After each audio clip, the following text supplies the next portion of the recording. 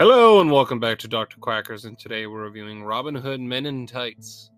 Like I've talked about in other reviews of this podcast, I have been watching Mel Brooks movies since I was a kid. This is one of the movies I watched the most.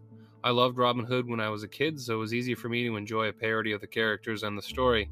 It is mainly a parody of the movie Robin Hood, Prince of Thieves. However, it does add the character of Prince John to the story as well.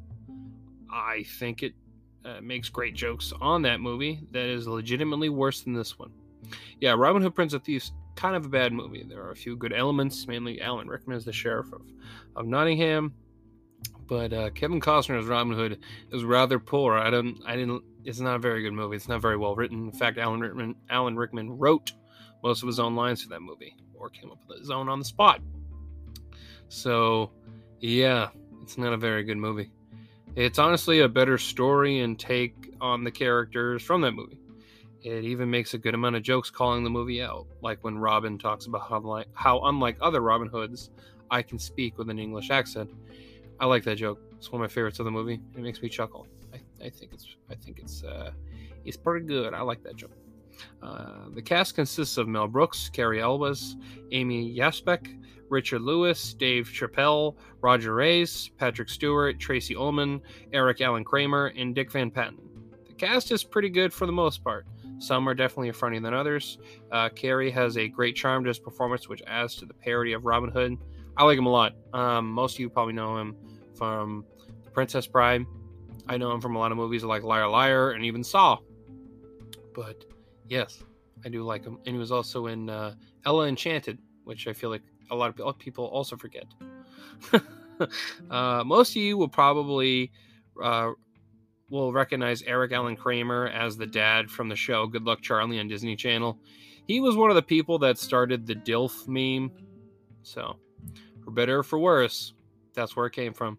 Mainly him. But yeah, he's young in this movie. He's still pretty muscular. I first knew him from when he played the original Thor on the Incredible Hulk movies, because the original had a show, and then there was two movies. One was with Daredevil, and one was with Thor. And I'll probably eventually watch them. I own them somewhere.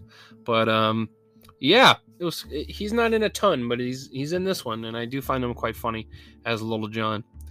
Dave Chappelle has great comedic timing and is able to bring his comedic talents to the movie, which isn't that surprising. And Dave Chappelle has been in some bad movies, don't get me wrong. And even he makes jokes about that in, I think, a few of his specials. But, yeah, he's funny, and he's funny in this. So, shocking. The jokes are funny. I laugh at a good amount of the jokes. Some of the jokes, however, are based upon the movie Prince of Thieves. Those are the jokes that have aged the worst because it makes the movie harder for new audiences to enjoy the full experience of the movie. However, most of the jokes don't have to do with the other movie. You can get most of the jokes without watching the previous Robin Hood movies. Yeah, it's funny. Even if that's your first Robin Hood movie, it's still funny. So, yeah. You may not enjoy as others if you have more context like me, but it's still funny. I would still argue it's a funny movie if you don't know the context. It's not a groundbreaking comedy or even one of Mel Brooks' best movies. But if you're a fan of him or love comedies, then I would recommend the movie if you haven't already seen it. I rewatch it once in a while, and I enjoy myself. I think it's really funny. I like it a lot. I love Blinken, the blind manservant. It's fucking hilarious. I love the jokes with him. Especially like when they pull away the castle and he's sitting on the toilet, he's reading a Braille Playboy magazine. It's just like a 3D kind of setup of a naked woman. You see him on the toilet cupping her boobs. It's funny. I like it a lot. And also there actually is one joke from this movie that is a meme. It's the him returning and asking Blinken, and Blinken telling him that everyone's dead, and he's just like this is like, oh, your parents died of the plague, and then he's just like, my dog Pogo, and he's like, ran over by a carriage. My goldfish Goldie eaten by the cat. My cat choked on the goldfish. Like it cracked me up. That is probably my favorite joke of the movie, is that, and ironically it's the scene that's memed. So yeah, overall I give this movie a 6 out of 10. I think it's a slightly above average comedy. The reason why it's a 6 not higher, is like I said, there are a decent amount of jokes that are based on the pre-knowledge of Robin Hood, Prince of Thieves, and a few other things. Also, I don't think it is Mel Brooks' funniest movie. I do think it's one of his better ones, but I don't think it's as good as Blazing Saddles, The Producers, Spaceballs, Young Frankenstein, History of the World Part 1. I don't think it's as good as those movies, but it's close. It's in the middle. It's definitely not one of his lower ends.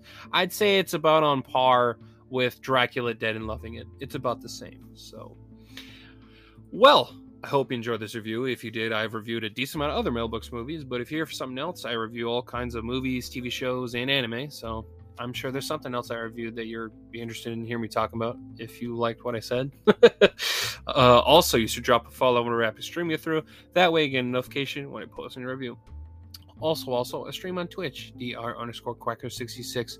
I don't get to stream very often because I'm very busy with my job and doing all kinds of other stuff, including this and writing scripts, and I'm working on writing a book. So yeah, if you want to get to know me, you want to ask me questions, you want to recommend me something to watch, you want to tell me you agree or disagree with an opinion of mine, that's where you can do it. dr_quacker66. That's where you can find me. So yeah. Also, make sure to check out, everything else I got. TikTok, Instagram. I had Twitter for a minute, but I don't like Twitter, so that's no longer there. it's probably on there, but I don't go on it. So, yeah, go check those out. So, thank you, and I hope you have a fantastic day, my friend.